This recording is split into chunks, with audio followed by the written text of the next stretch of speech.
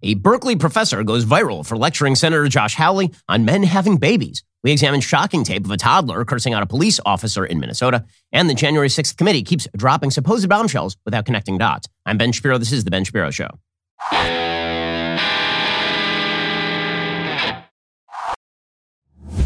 The Ben Shapiro Show is sponsored by ExpressVPN. Protect your online privacy today at expressvpn.com/Ben. We'll get to all the news in just one moment, and plenty of it there is. First, let's talk about saving some money. So Joe Biden's inflation rate is now like 9% year on year. He's really, really bad at his job, which means you're paying more for everything. But there's one area of life where you need to bring those bills down today. That is your cell phone bill.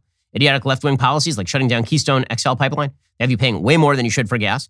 That is raising your grocery prices. You're paying more for everything. But Pure Talk is going to give you the talk, text, and plenty of data you need for just $30 a month. No price increase there. I'm a Pure Talk customer. They're the most reliable network in America. The 5G coverage is it's great. I mean, they use the same towers as one of the big guys. So if you're thinking, well, I'm paying less money, does that mean worse coverage? Like spotting? No, it does not. It means you get the same coverage. It just means you're paying a lot less money. They're a veteran-owned company with a customer service team based right here in the United States. So stop giving your money away to places like Verizon, AT&T, and T-Mobile. Switch over to Pure Talk today. They make it very easy, no risk, money back guarantee. So you have no risk. You get your money back if you don't like it. Go to puretalk.com, select the plan, enter promo code Shapiro, save 50% off your very first month of coverage. You can literally be switched over to Pure Talk service in less than 10 minutes. Go to puretalk.com, enter promo code Shapiro. That is puretalk.com, enter promo code Shapiro today.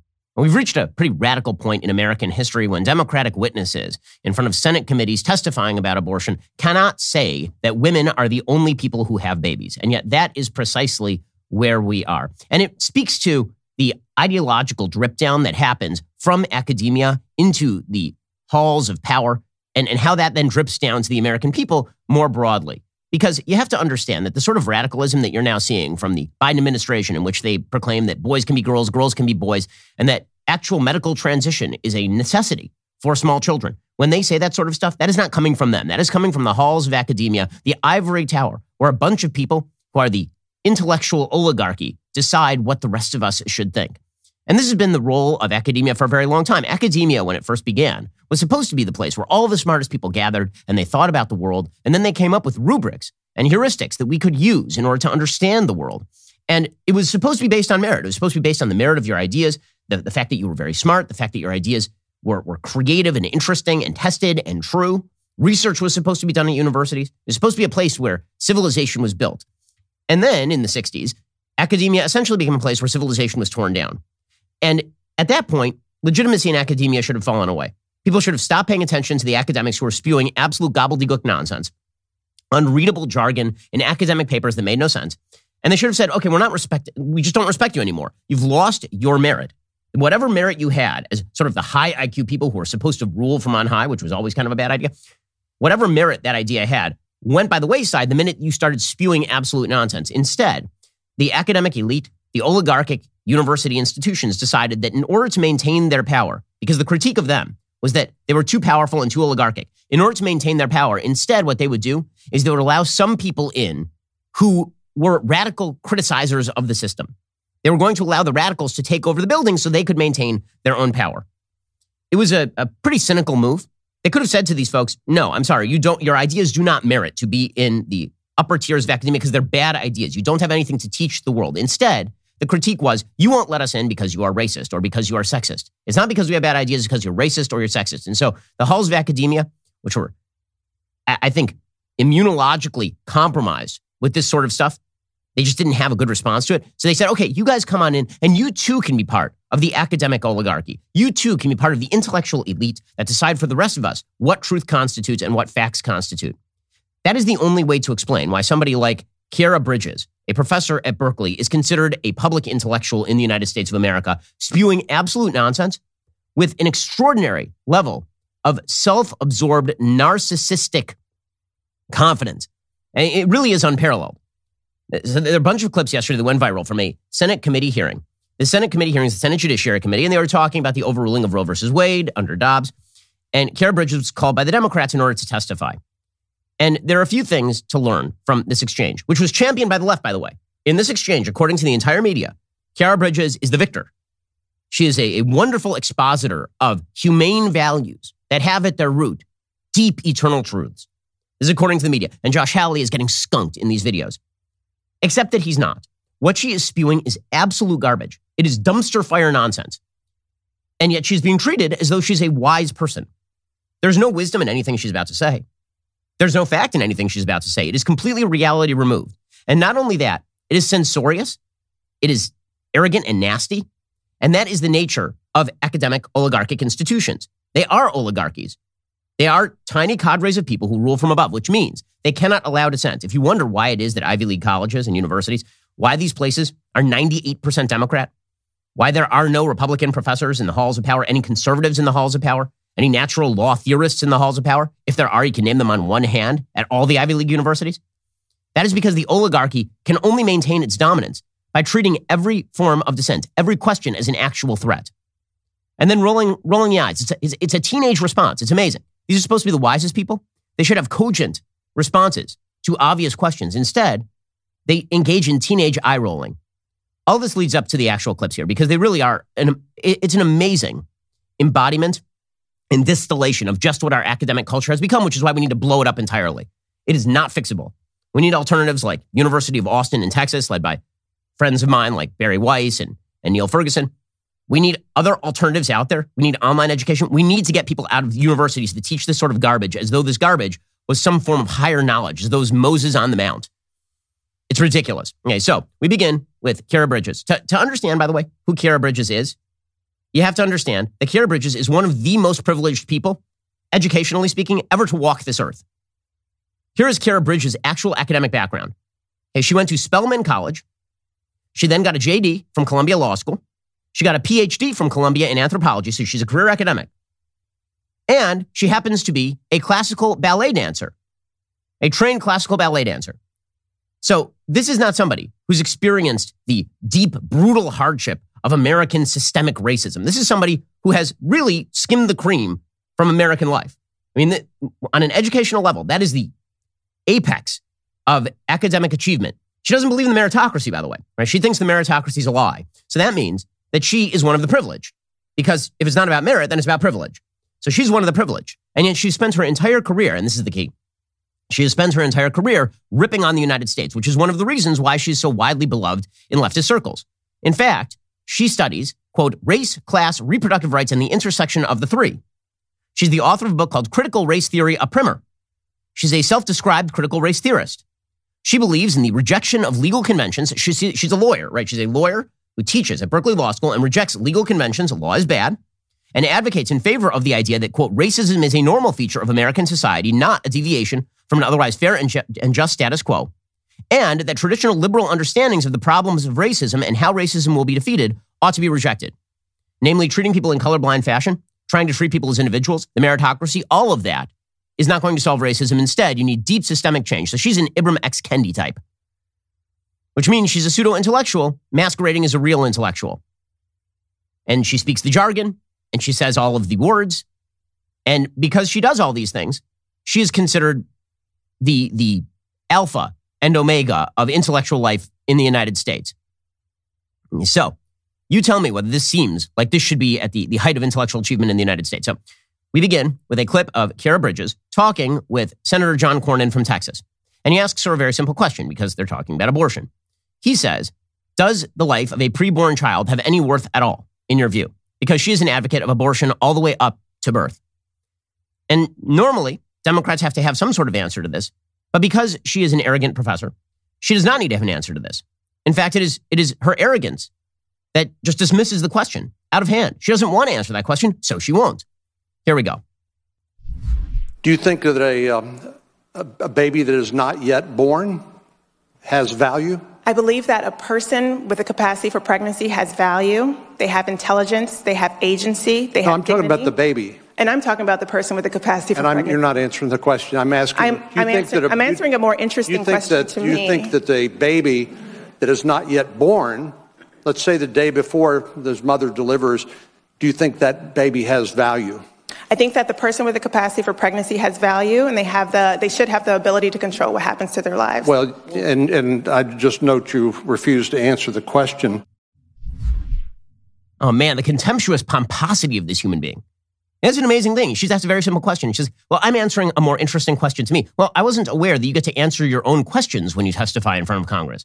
I thought, generally speaking, you're asked a question and then you answer the question.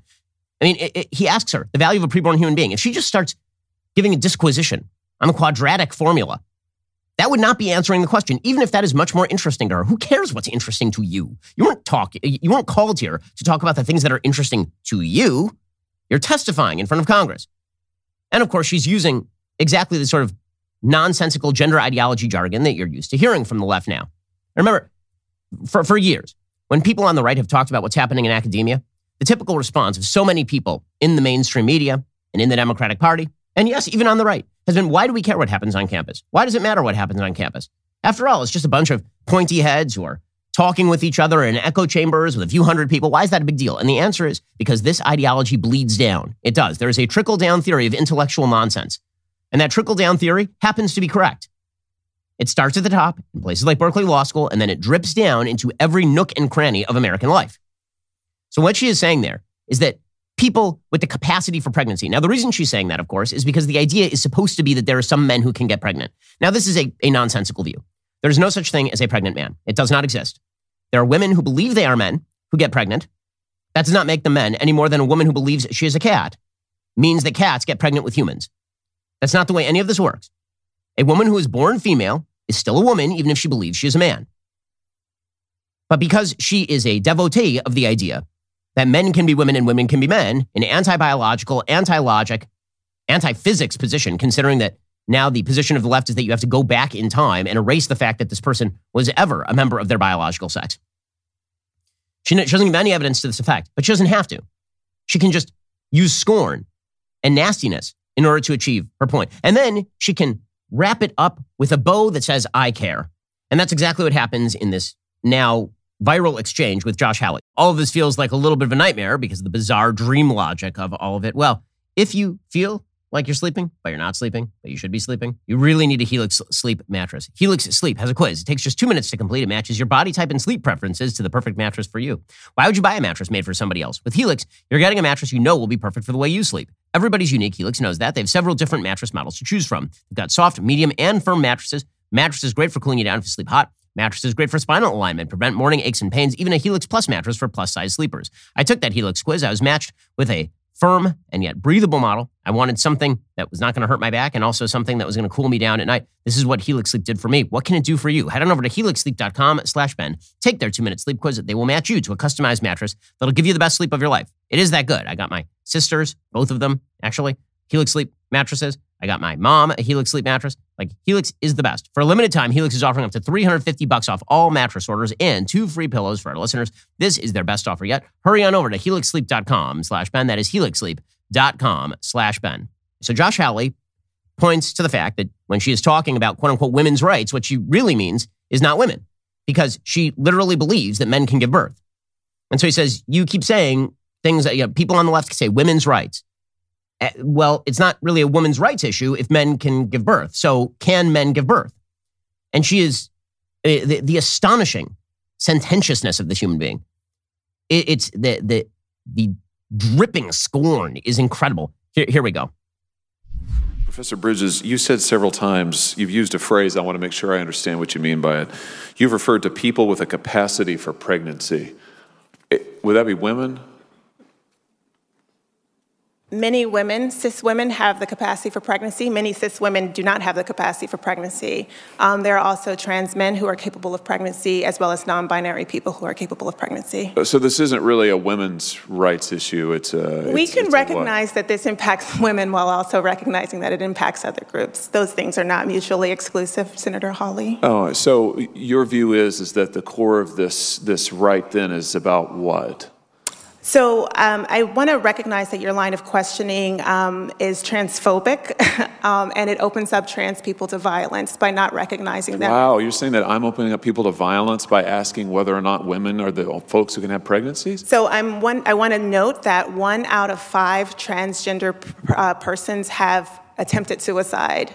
So I think it's important because of my line of questioning? So we can't talk about it? Because denying that trans people exist and pretending not to know that they exist I'm is denying dangerous. that trans people exist by asking you if you're talking about women having pregnancies? Do you believe that men can get pregnant? No, I don't think women can get So you are pregnant. denying that trans people exist? And that leads to violence? Is this how you run your classroom? Are students allowed to question you? Or are they Absolutely. also treated like this, where No, they're they're told allowed that to they're question. opening up people to violence? We have a good by time in my questioning? class. You should join. Oh, I bet. You might learn a lot. Wow, I would learn a lot. I've learned a lot I just in this know. exchange. Absolutely. Extraordinary. What an obnoxious, terrible human being. My goodness. And that's because she's never had to answer a difficult question, ever. She's filled with intersectional criteria, and she spouts intersectional woke nonsense. And that means that nobody's ever asked her a question. She's never had a PhD advisor who's forced her to answer a question. She's never had a student who's asked her a tough question that she hasn't been able to dismiss with the wide eyes and the rolling eyes and the gestures of disdain. She's never had to answer that sort of stuff because, again, it's an oligarchy, and oligarchy means you quash dissent. This is the sort of stuff that people face in the classroom, and it bleeds down. Her line is complete garbage, by the way. It is just sheer bullcrap. When she says, Josh Hawley, do you believe that trans people exist? Trans people exist in the sense that there are people who believe they are members of the opposite sex. This does not mean that their claim is accurate. Okay, schizophrenic people exist. This does not mean that the radio is talking to them. Trans people exist in the same way that anorexic people exist. There are people who believe that they are fat when they are actually underweight. This does not mean that they are actually fat. So you're not denying anybody's existence. You're denying that their claim about reality is true. But she suggests, of course, that this means that people are committing suicide. And this is always the threat that the left likes to bring. And it starts in academia. It bleeds all the way down. The idea is that if you make an argument based in fact that you're going to cause somebody else to commit suicide. Now, in American law, and in law typically, the idea that you can cause someone else to commit suicide is pretty dicey territory generally. And you actually have some pretty specific evidence saying that somebody is telling somebody to commit suicide in order to even attempt to hold them accountable for their commission of suicide, because there's an intervening actor, namely the person who's committing the suicide. The generalized point the left tries to make is that if you say that a man is a man and a woman is a woman, a bunch of people who believe they are members of the opposite sex will be so despondent about the fact that biological reality exists and that you are saying it. Not even that it exists, that you're saying it, that they're going to go commit suicide. There's only one problem with this line of argument. It's complete nonsense. There's no statistical evidence to suggest that the wildly disparate suicidal ideation rate among LGBT people suddenly corrects itself to meet the cis norm, meaning people who know what sex they are and it is their biological sex, the heterosexual norm. That the suicide rates, the suicidal ideation rates, do not suddenly become equal if you live in an area that is highly tolerant of LGBT. They're still wildly disproportionate, which suggests that there are a bunch of other intervening factors, including serious comorbidities with regard to anxiety and depression that attend upon LGBT identity. We're not allowed to talk about any of that. The idea is supposed to be that it's because Josh Hawley is mean that trans kids are now suicidal. That is not true. There's no evidence to that idea. And by the way, even were that true, it would not mean that it is now Josh Hawley's job to lie. Truth matters in a society. If some people are unable to handle truth, and this causes them to be more mentally ill or more suicidal, that is not the fault of the truth. We're going to have to find some different solutions. The solution is not society-wide falsehoods. And yet that is exactly what is being promoted here, because, and yet the reason that this matters is because for people like Kara Bridges, truth is non-existent. It doesn't exist. It's a mechanism of power. This is what critical race theory suggests, and she is a critical race theorist. Critical race theory exists within the broader framework of critical theory. Critical theory, which is a sort of Foucaultian invention, critical theory says that truth does not exist. Truth is merely power. It's a guise for power. What you think of as truth is just because you have grown up in a system in which that definition of truth was crammed down upon you by forces that use that particular definition of truth and that value of truth as a tool for power. So if we wish to correct the mechanisms of power imbalance, we have to redefine truth. We have to pretend truth away in order that the marginalized and the dispossessed can have more power. And if that means we all have to lie, then we all have to lie. And if it means that truth has to go by the wayside as a value, then truth has to go by the wayside as value, which raises the question as to why you are a professor. What exactly are you teaching? You're just teaching the destruction of all norms and institutions and all wisdom does not exist in this world. Everything is relativistic. It is just a power game. And this is why Kara Bridges treats everything like a power game. In that exchange, she's treating it like a power game. She's not interested in getting at the truth. She answers the questions she wants to answer because this demonstrates that she is standing up to the patriarchy. It demonstrates that she's overthrowing the power imbalances inherent in the dynamic. When she decides that she is just going to accuse Senator Hawley of facilitating suicide without any actual evidence to that effect, well, I mean, that's all part of the game. Because it is a game. It's a power game, because everything is a power game. Now, why does this matter so much? It matters, number one, because our academic institutions are entirely corrupt and need to be completely dispensed with in many ways. Unless you are in a STEM field, science, technology, engineering, math, unless you're in one of those fields, if you're in a liberal arts field, I can say with fairly high degree of certitude that you are learning sheer bizarro world silliness on a regular basis. I know I have a poli-sci degree at UCLA and a law degree from Harvard, so I get it. I've been in these classrooms. But it's more than that. It's that the people who are the most respected in our society, the people who are granted the greatest titles, the people who have all the letters after their name, the people who are supposed to be our intellectual leaders, the tip of the spear in terms of ideas and thought, those people are actually corrupting the society and destroying it from within. That's what you're watching that clip. And the entire media are graduates from these Ivy League universities now. They're not sort of the hard-boiled, shoe-on-the-pavement reporters of the 1920s. These are all college graduates who went to Ivy League schools. They agree with all of this because they've been inducted into the cult. And it is a cult. The cult suggests that you have to repeat these nostrums. And the more you repeat the nostrums, the more you have demonstrated skin in the game. This is why you see all of the members of the media with their pronouns listed after their bios. We know that you are a man or that you're a woman. We can tell because we are not 6 months old. But the whole point of doing this is to demonstrate fealty to the woke ideology, to demonstrate fealty to an ideology that suggests that truth is of secondary concern. And when that bleeds over into journalism, truth becomes a secondary concern in journalism as well, which is how you end up with people like Glenn Kessler at the Washington Post suggesting that if a story is repeated enough, including false stories about a 10-year-old needing an abortion, that it just becomes fact without any supporting evidence. Truth as a value is crucial to a society's functioning. Because if we can't agree on a common core of truth, how exactly are we going to have any sort of discussion in a democratic republic? It just isn't going to happen. And this has now embedded itself in every aspect of our political discourse. You can see it throughout the abortion debate. But the left doesn't care about truth in any way, shape, or form. Well, here is a truth that you need to care about, and that is you need life insurance. You like that transition there? But it's true. You do need life insurance because if you're a responsible human being, your family needs to be taken care of in case, God forbid, you should be hit by a train or something. Policy Genius is an insurance comparison website that makes it easy to compare quotes from top companies like AIG and Prudential in one place to find your lowest price. You could save 50% or more on life insurance by comparing quotes with Policy Genius. Just click the link in the description or head on over to policygenius.com/Shapiro. Get personalized quotes in minutes. Find the right policy for your needs. The licensed agents at Policy Genius work for you, not the insurance companies. They're on hand throughout the entire process to help you understand your options so you can make decisions with confidence.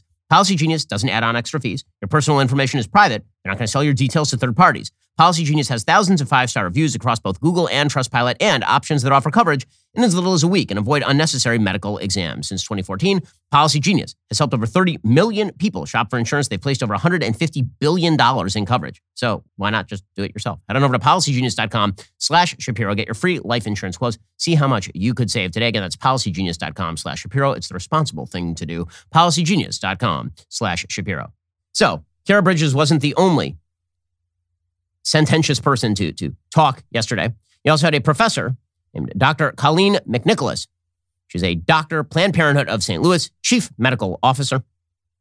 And here she was explaining that abortion is an act of love. Abortion is an act of love, which is an amazing statement. Act of love, certainly not for the baby who is dead now. An act of love. You have to, again, redefine words in order to achieve this bizarre and reverse of the truth notion. Thank you for inviting me to share about this moment in history, which I am certain will be a stain as we move forward. Abortion is normal, it is an act of love, and it is fundamentally healthcare. It's an act of love. Killing preborn children is an act of love. After all, the only thing we're worried about is people capable of giving birth, according to Kara Bridges. And this leads to the result that you have actual senators who taught at Harvard Law School, like Elizabeth Warren, who is now suggesting, it's an act of love killing a baby. You know it's not an act of love? Counseling people not to kill their babies. That's not an act of love. That's brutality and needs to be stopped. So here's Elizabeth Warren actively arguing that crisis pregnancy centers, which provide prenatal care to women and try to convince them to actually have their babies, need to be shut down by force of law. After all, that's sympathy. Now, we are twisting all words now. Truth, love, sympathy, all of these are being completely exploded. But that's because it's all a power game, folks. In the end, all of those words don't matter. All that matters is who gets to wield the power. Here's Senator Elizabeth Warren declaring that a true act of love is to shut down crisis pregnancy centers. In Massachusetts right now, those crisis pregnancy centers that are there to fool people who are looking for pregnancy termination help outnumber true abortion clinics by 3 to 1. We need to shut them down here in Massachusetts, and we need to shut them down all around the country. You should not be able to torture a pregnant person like that. It's torturing a pregnant person to bring in a pregnant person. And I love that. Pregnant person. Again, they're all going to say that they read from the same hymnal. Pregnant person. Because some men can be pregnant. And also, it's torture now. It's sheer torture for a pregnant woman to get a sonogram. If a woman gets a sonogram and she gets a 3D ultrasound, my goodness, that would be absolute torture. But you know what an act of love is? An act of love is going in there and chopping up the baby in the womb. That's an act of love. And it can happen to men too. The Democratic Party has bought into this, so have the media. And if they say it often enough, they hope they'll get away with it. Because words don't have meaning in this world. All that matters is the power. Mazie Hirono, who is the stupidest senator in the United States Senate, and that's saying a lot, because there are a lot of dodos in the Senate.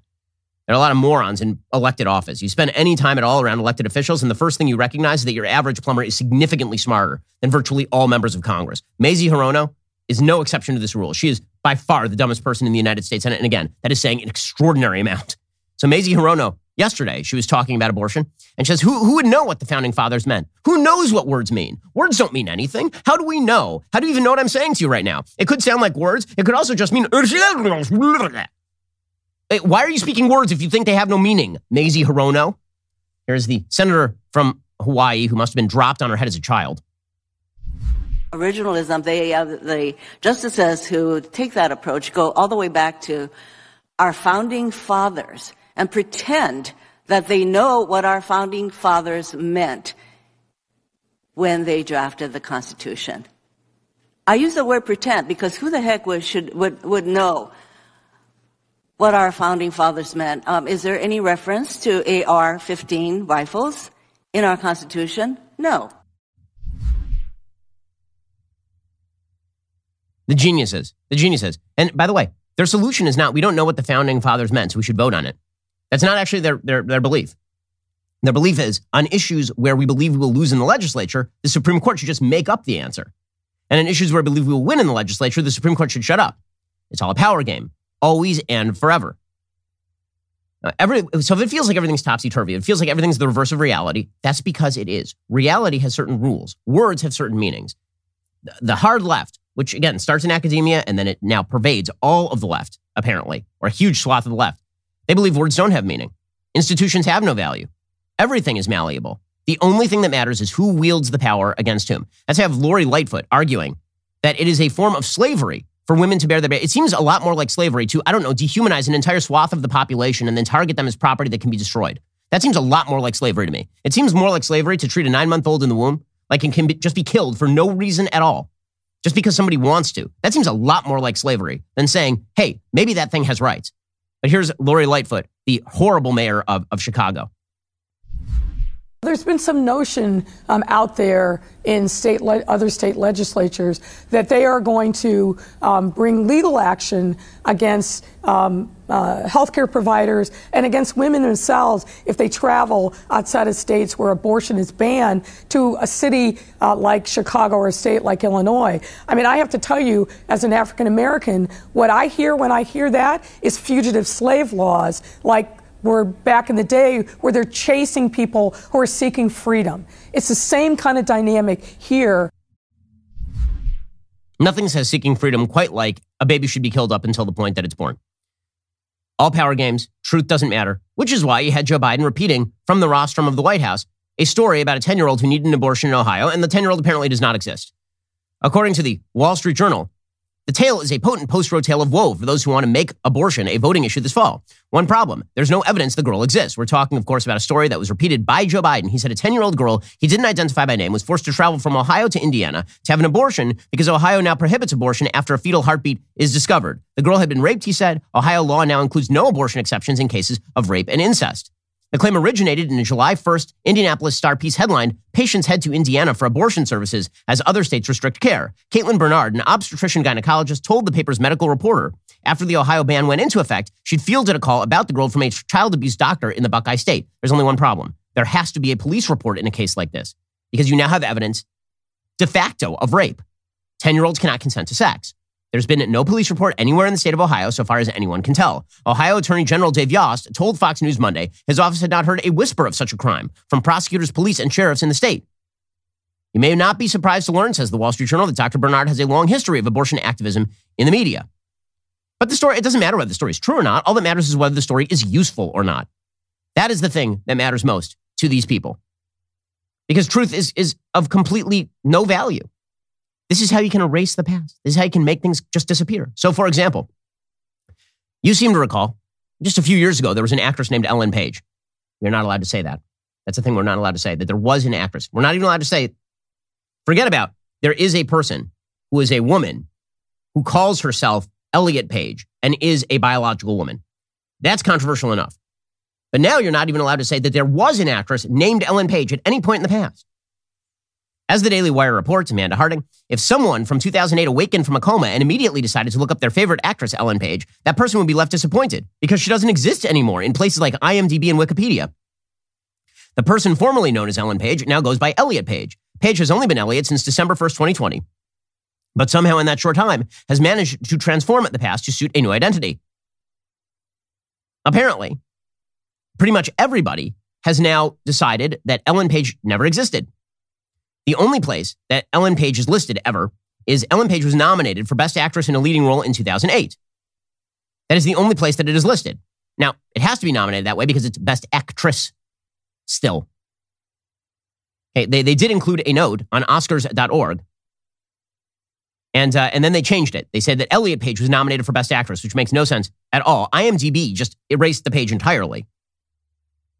Wikipedia says formerly Ellen Page, but pretty much everywhere, the truth has now been erased. And if you say the truth on places like Twitter, they will ban you like they did to Jordan Peterson. You're not allowed to say this sort of stuff.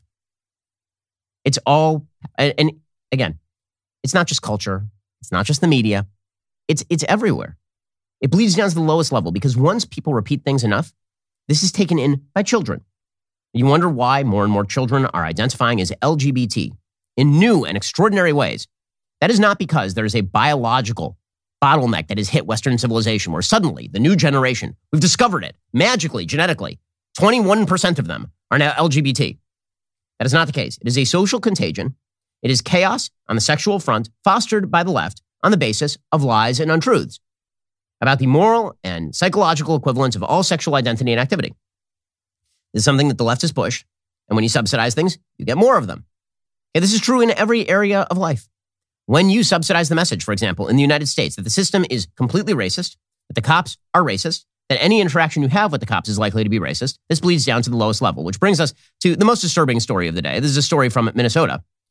This story in Minnesota features a toddler cursing and swinging at cops, while adults in the background hurl racist slurs in St. Paul, Minnesota. The footage was recorded last week, according to the UK Daily Mail, while police were at a home to serve a search warrant in the hunt for a murder suspect. The 30-second clip shows an unnamed small boy standing in the street in his underwear barefoot, screaming, "Shut up," at a black police officer and telling him to shut the F up. He then turns to the other cop and makes fun of his ugly-ass shoes, while other barefoot and barely dressed kids stand around him. Meanwhile, there's an adult male who calls the black police officer Oreo head. Here's a little bit of the tape.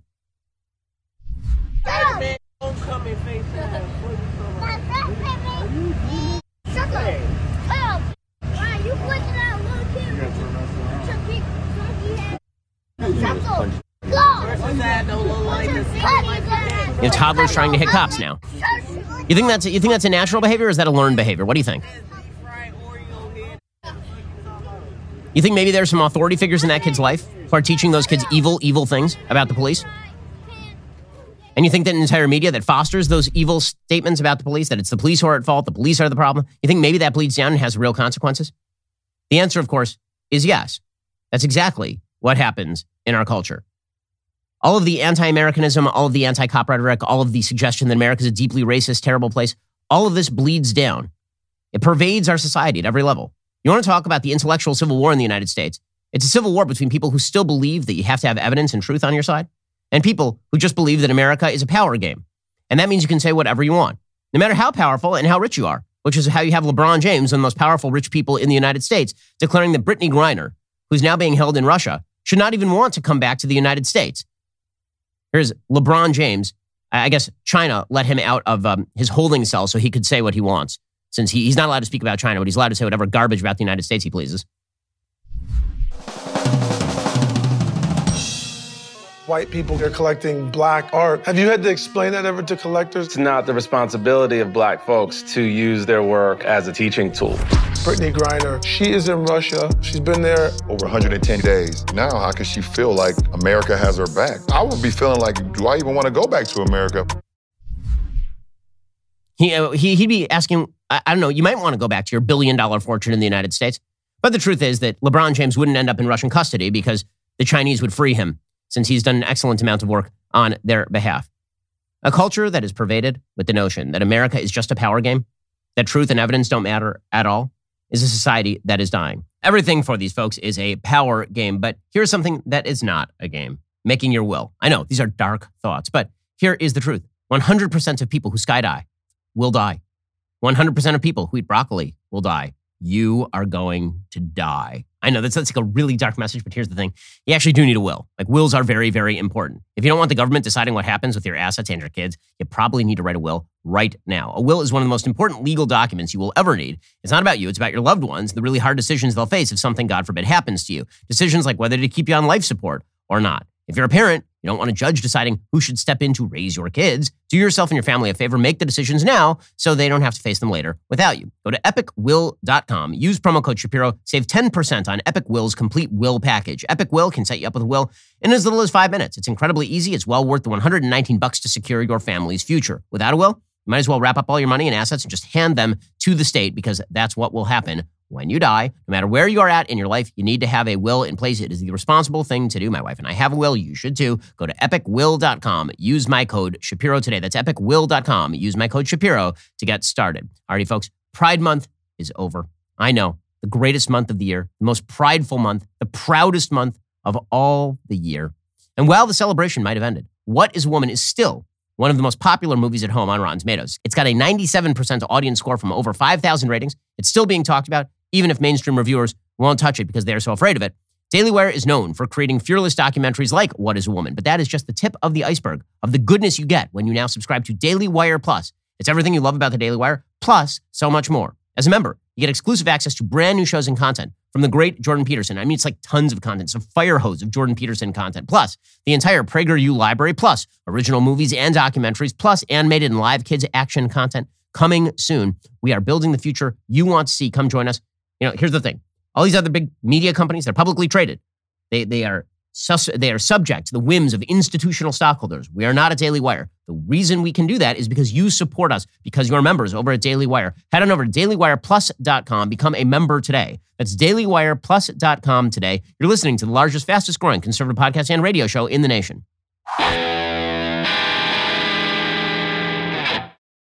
Meanwhile, Joe Biden is doing an excellent job as per the usual arrangement. Yesterday, Joe Biden made a statement that I have to say, fact check true on this one. Here's Joe Biden explaining what it feels like every time he hears "Hail to the Chief." Well, folks, you don't have to stand every time I hear "Hail to the Chief," wonder where the hell is he? Took me a long while. You think I'm joking? I'm not. Turn around and where's the president? We are all asking that question, sir. It turns out that the joke that I frequently tell about Joe Biden being the happiest man in the world because every morning somebody wakes him up and reminds him he's president of the United States because he's forgotten thanks to his short-term memory loss.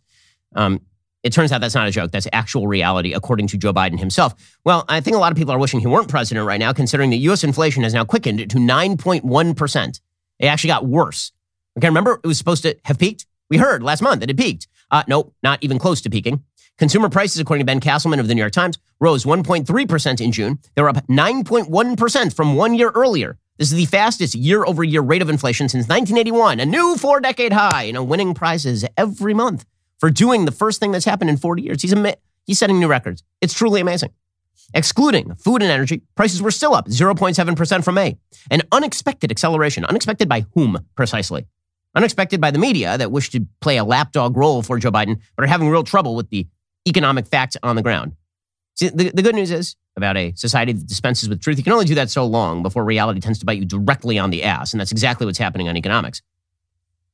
Gas prices rose 11.2% in June alone. They're up nearly 60% from 1 year earlier. Grocery prices were up 1% in June. They're up 12.2% from 1 year earlier. Whew. That's the biggest increase for food since 1981. The reacceleration in core inflation is what people are really worried about, because it's not just that the food and energy prices have gone up. It's pretty much everything else as well. The inflation index, including food and gas, could slow in July's data because prices at the pump have moderated a little bit in recent weeks, but gas prices are volatile. They could shoot up again. The report contained unwelcome news beyond the headline number, according to the New York Times. A core inflation index that strips out food and fuel prices remained high, came in faster than economists expected. The core index climbed 5.9% in the year through June, barely a slowdown from 6% in the previous report. The core measure actually climbed 0.7% from May to June, more than the previous monthly increase. Bad news for central bankers. The question is whether that deceleration will last. The answer is unclear. The global economy has been buffeted by a series of shocks, and then we get all the excuse-making for Joe Biden. Jerome Powell said, quote, "We now understand better how little we understand about inflation. Man, I'm glad the experts are in charge. The experts in academia, the experts at the Fed. Maybe the answer to all of this expertise is you're not experts and we shouldn't listen to you anymore because you're bad at your jobs. Maybe it's that." The central bank has been escalating its assault on inflation. The Fed first lifted interest rates from near zero in March by a quarter point to try to make money more expensive to borrow and slow consumer demand. In May, it raised rates half a point. Last month, it increased them by 0.75 percentage points. Many central bankers have been clear they want to make another 0.75% increase in July. They hope to raise rates into the neighborhood of 3.5% by the end of the year. Larry Summers was suggesting we're going to need to hit the 5 to 7% inflation range, interest rate range, in order to really quash inflation. So far, he's been a lot more right than anybody who is in power. These are disastrous economic reports for Joe Biden, who was hoping that all this stuff was sort of going to militate before the election. Again, the Fed is trying to prevent consumer expectations of higher inflation becoming entrenched, because that expectation can then be self-fulfilling, meaning the prices never really go back down. Persistent high inflation, according to the Wall Street Journal, is putting a strain on business and consumers who, after decades of price stability, aren't used to it. Consumer inflation expectations have improved somewhat, according to a Federal Reserve Bank of New York survey this week. Americans expect slower inflation increases over the longer run than they had in recent months, which makes sense. Otherwise, the Federal Reserve would be literally doing nothing. With that said, the continued acceleration of inflation is demonstrative of the fact that this administration has run this economy so hot it's out of control. And they can try to blame that on Putin. This is what Biden has been doing. By the way, you want to talk about just foreign policy incompetence. Joe Biden trying to blame this on Putin is the height of foreign policy incompetence. Because the logic of blaming it on Putin suggests that if you want this to be alleviated, the war in Ukraine then has to end, or you have to change your policy. Those are the only two available options. Joe Biden has said, we've got a Putin price hike. That's what there's Putin, Vladimir Putin and the war in Ukraine. Okay, well, if it's that, and if I'm an American and I want the prices to go down, that means I want you to stop the war in Ukraine, or I want you to change the energy policies and the economic policies of the United States such that we can continue to fight the war in Ukraine. And I also am not bankrupting myself every time I take my kids to the grocery store. And yet, Joe Biden refuses to do either of those things. He thinks that if just by yelling at Putin, suddenly people are going to be like, oh yeah, things are going amazing. Really, really well done. So Joe Biden's economic performance continues to be absolutely abysmal. The Democrats are about to get walloped, and they deserve to be walloped because, man, if you run the economy this hot and then it turns out that you spend years and years suggesting that there's no such thing as inflation, you're going to take it right in the teeth. Right in the teeth. By the way, again, what you're looking at in 12-month percentage change in consumer price index, food is up 10.4%, energy is up 41.6%, gas is up 59.9%. Whew. That psychotic spending bill in March 2021 is a disaster area. Now that giant boondoggle spending bill that was supposed to end COVID. And here's the thing, Democrats are still trying to pile on the COVID train. They won't put COVID behind them. LA County is talking about remasking now because of an increase in BA5, which again, the death rates from BA5 are not particularly high. They are not. According to LA Public Health, there have been about 3,000 new cases July 11, 3,700 new cases, about 9 deaths. And they're talking about remasking all of LA County again. Meanwhile, Anthony Fauci is promoting the idea that we're not over COVID. We can't put COVID behind us, which from the Democratic point of view means we have to inject more money into the economy, doesn't it? Here's Anthony Fauci, who just won't go away, sort of like COVID. We are certainly not over it. And I think that, people have an understandable desire to put this in the rearview mirror and say we're through with it. But that's just not the reality, Neil. And when I say that, I don't mean to scare people or to get people feel they have to dramatically alter their lives or do anything with mandating a thing like that. We're not talking about that. We're talking about making use of the available interventions that we have. Well, the good news is that the geniuses are in charge. Geniuses like Kamala Harris, who says she's handling the tough issues. She said yesterday that any issue she handles is a tough issue. That's true, but not in the way she means it. Here she was on Face the Nation. Do you think any of this is fair? Do you think you're being set up to fail? No, I don't believe I'm being set up to fail. But because these are Democrats saying but more important, I'm Vice President of the United States. Anything that I handle is because it's a tough issue. Or maybe it becomes a tough issue because you handle it. Maybe you're so bad at this job that literally everything you touch becomes more difficult because you're bad at this job. If you keep failing in school, maybe the problem is not that every test you're given is hard. Maybe the problem is you're dumb. Maybe that's the problem. And well, meanwhile, Democrats are staring down the barrel of 2022. They continue to put all of their eggs in the January 6th basket. So they continue to ramp up the rhetoric with regard to the January 6th committee. So yesterday, all of the news was about the January 6th committee and new bombshells. Okay, so all of the bombshells are people said stuff. What I mean by this is not people committed crimes. It's that people said that they were worried that crimes may have been committed, or they were upset that January 6th happened, or they were mad, or they perceived something. All the bombshells are not smoking guns, nor are they connected dots. So the promise of the January 6th committee was originally there was going to be an attempt to show an actual connection between Donald Trump and the people who broke into the Capitol such that he was instructing them to do so, which would be a crime. Right? This is what they claimed. They claimed there was a 7-step plan that culminated in the events of January 6th, as opposed to what January 6th actually looked like, which was the natural outgrowth of Donald Trump thrashing against the box that he had been placed in by losing the Electoral College. And so the Democrats keep throwing out this idea that there are these bombshells. Wow, this is why you can't vote Republican, man. The bombshells. But you got to connect dots in order for the bombshells to have any impact. So they keep using language suggestive of the connection of the dots, but then they don't connect the dots. So Representative Jamie Raskin from Maryland, he was leading the questioning yesterday, and he suggested that Trump had galvanized his supporters to attack the Capitol building. In the wee hours of December 19th, dissatisfied with his options, Donald Trump decided to call for a large and wild crowd on Wednesday, January 6th, the day when Congress would meet to certify the electoral votes. Never before in American history had a president called for a crowd to come contest the counting of electoral votes by Congress or engaged in any effort designed to influence, delay, or obstruct the joint session of Congress in doing its work required by our Constitution and the Electoral Count Act. As we'll see, Donald Trump's 1:42 a.m. tweet electrified and galvanized his supporters, especially the dangerous extremists in the Oath Keepers, the Proud Boys, and other racist and white nationalist groups spoiling for a fight against the government. Okay, by galvanized, he seems to be suggesting that Trump, quote unquote, incited the riot. Well, if you're going to make a charge for incitement, you have to say that Donald Trump told people to go attack the Capitol building. He did not. He actually said in his speech to go and peacefully protest in front of the Capitol building, and they just never connect the dots. So they use very colorful language in order to try and drive at a conclusion they want to reach, but they don't actually then show the evidence that conclusion has been reached. So they keep coming at it sort of ass backwards. They'll bring out a witness, and the witness will be like, I perceived Trump's tweet as having told me to go attack the Capitol building. Well, why do I care what a random Oath Keeper perceived? You actually have to show intent. Right? Incitement is an intent crime. Incitement requires you not just to have said something, then somebody took your words and went and did something.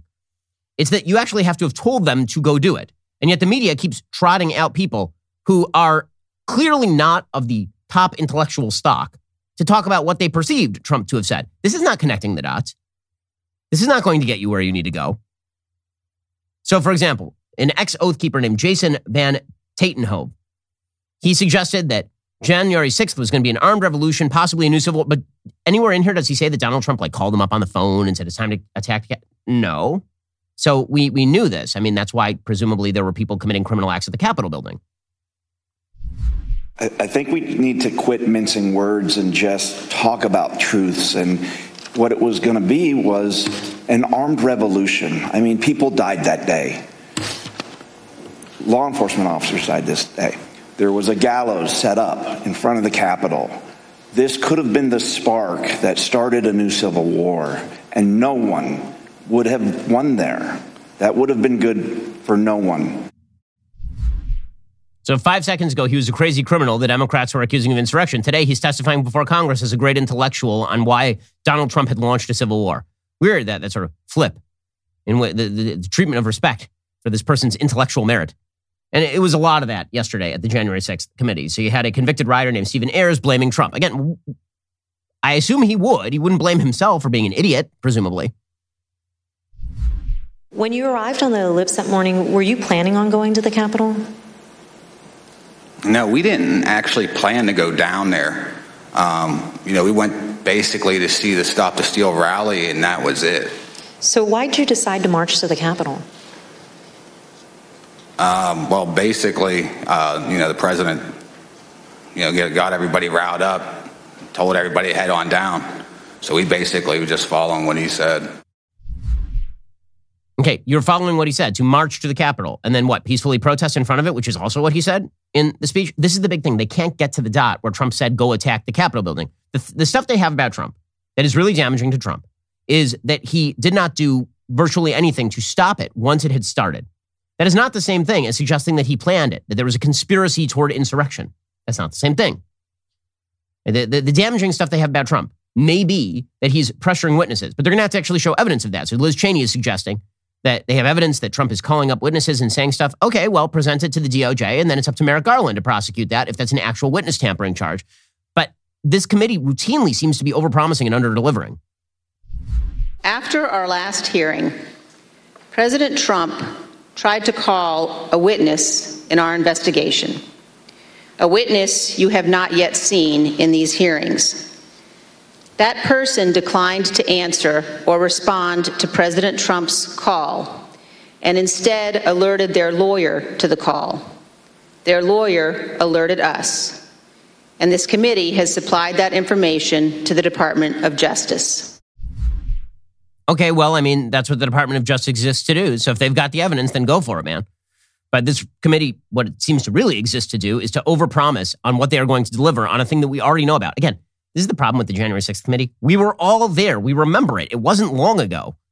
If you're going to demonstrate new material, it can't just be, hey, the Oath Keepers said really nasty things, or Alex Jones and Steve Bannon. Those people, they say really violent and terrible things sometimes. Like, yes, we know they said it publicly. By the way, Steve Bannon has demanded that he be allowed to testify publicly, and the committee's like, no, which is always the sign of a good committee. Now, look, Bannon wants his moment in the sun. I mean, I know Steve pretty well. Bannon would love nothing better than to be in front of, he's a clever guy. He's very bombastic. He'd love nothing better than to do the sort of Al Pacino and Injustice for All. You're out of order. You're out of order. This entire committee's like, he would love that. It would make him a celebrity. And so the committee doesn't want him to do that. But the fact that this committee only brings out certain witnesses to testify publicly and others, they just sort of pick and choose little pieces that they decide to show of their testimony in public. It is a propaganda outfit. I mean, there's just no other way to put it, because this is not typically how a committee is run. And so as part of that propaganda outfit, they decided that it was really important to show what Steve Bannon said the day before. And to understand how silly this is, you really have to know Bannon. You have to have followed Bannon for a while. So they trotted out footage of Steve Bannon from his show, The War Room, on January 5th, talking about how all hell was going to break loose. Here is the footage of Steve. Listen to what Mr. Bannon said that day after the first call he had with the president. All hell is going to break loose tomorrow. It's all converging, and now we're on, as they say, the point of attack, right? The point of attack tomorrow. I'll tell you this. It's not going to happen like you think it's going to happen, okay? It's going to be quite extraordinarily different. And all I can say is strap in. Okay, so they played this as though this was Steve Bannon calling for people to attack the Capitol building. First of all, good luck with that. Second of all, Steve Bannon talks about this like with everything. Every single thing. I was on phone calls with Steve Bannon when I was a Breitbart editor at large. I was on phone calls with Steve Bannon like 3 times a day for 2 years. There's not a single topic in which Steve Bannon does not talk like this. You could be talking about a report on agricultural grift in Iowa, and he'd be like, today's going to be the war. It's going to be a war out there. You got to attack the narrative from all sides. You got to flank it. This is how Bannon talks all the time. All the time. You got to have covering fire. You got to have attack vectors. You got to have a big strategic grand plan. You got to break it. You got to smash it. This is how Bannon talks all the time. Like, I'll bet he talks this way in his personal life too. I'll bet like when it's like dinner is over and it's time to clear the dishes, we got to grab those dishes. We got to smash it. We got a plan of attack. We got to bring all of our forces to a head, bring those dishes to the kitchen, and then we got to scrub. We got to scrub those dishes. We got to scrub those dishes like it's World War II Battle of the Bulge. That's how we got to scrub. Like, this is how Steve talks. And so what they're trying to do now is take people like Steve or Alex Jones, like, oh my God, Alex Jones is using violent rhetoric? He's never done that before. Probably it's because he knew that there was a plan. Or alternatively, Alex Jones talks like this all the time. Have you ever seen Alex Jones? President Trump, in the early morning hours today, tweeted that he wants the American people to march on Washington, D.C. on January 6, 2021. He is now calling on we, the people, to take action and to show our numbers. We're going to only be saved by millions of Americans moving to Washington, occupying the entire area, if necessary, storming right into the Capitol. You know, we know the rules of engagement. If you have enough people, you can push down any kind of a fence or a wall. You better understand something, son. You better understand something. Red wave. This is going to be a red wedding going down January 6th. Well, if Salty Cracker from YouTube said it, then clearly Trump called him and told him to say it. If some weird guy from InfoWars, and if Alex Jones using extreme rhetoric, turn the frogs gay, like, that's your evidence? Again, if you're going to promise bombshells, provide the bombshells. The bombshells can't be stuff we already knew. One of the things we already knew is that every person you're showing in these tapes is kind of wild. Like, we knew that already. If you're going to demonstrate that Donald Trump is responsible for a vast web of conspiracy in which he attempted an armed overthrow of the United States government via a bunch of droogs attacking a Capitol building, being cleared within 3 hours, the only casualty being one of the people who was a member of the riot, then you're going to have to actually at some point connect those dots. But they never try to connect the dots. Because again, that's not the goal. The goal is not to actually get Trump prosecuted, really.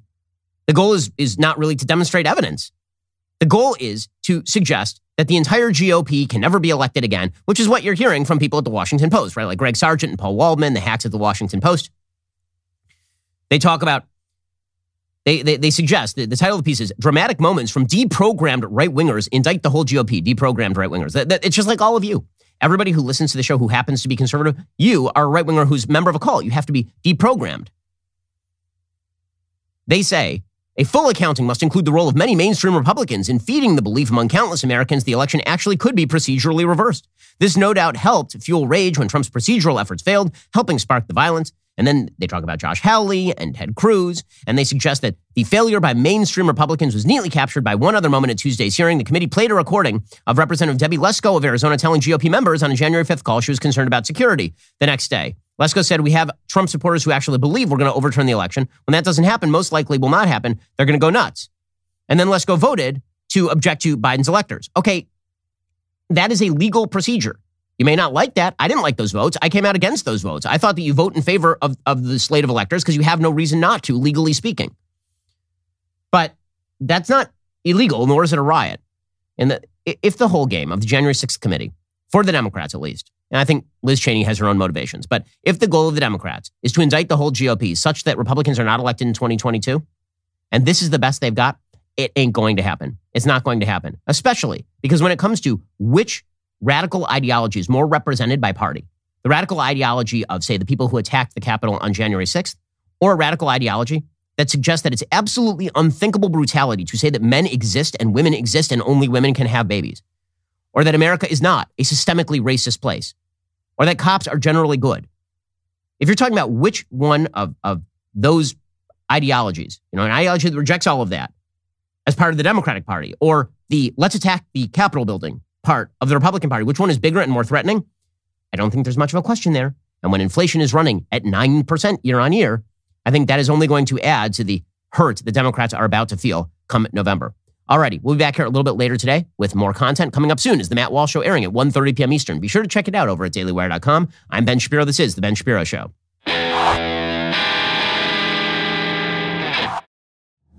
If you enjoyed this episode, don't forget to subscribe to the show. Help spread the word about The Ben Shapiro Show by giving us a 5-star review and sharing the show with a friend.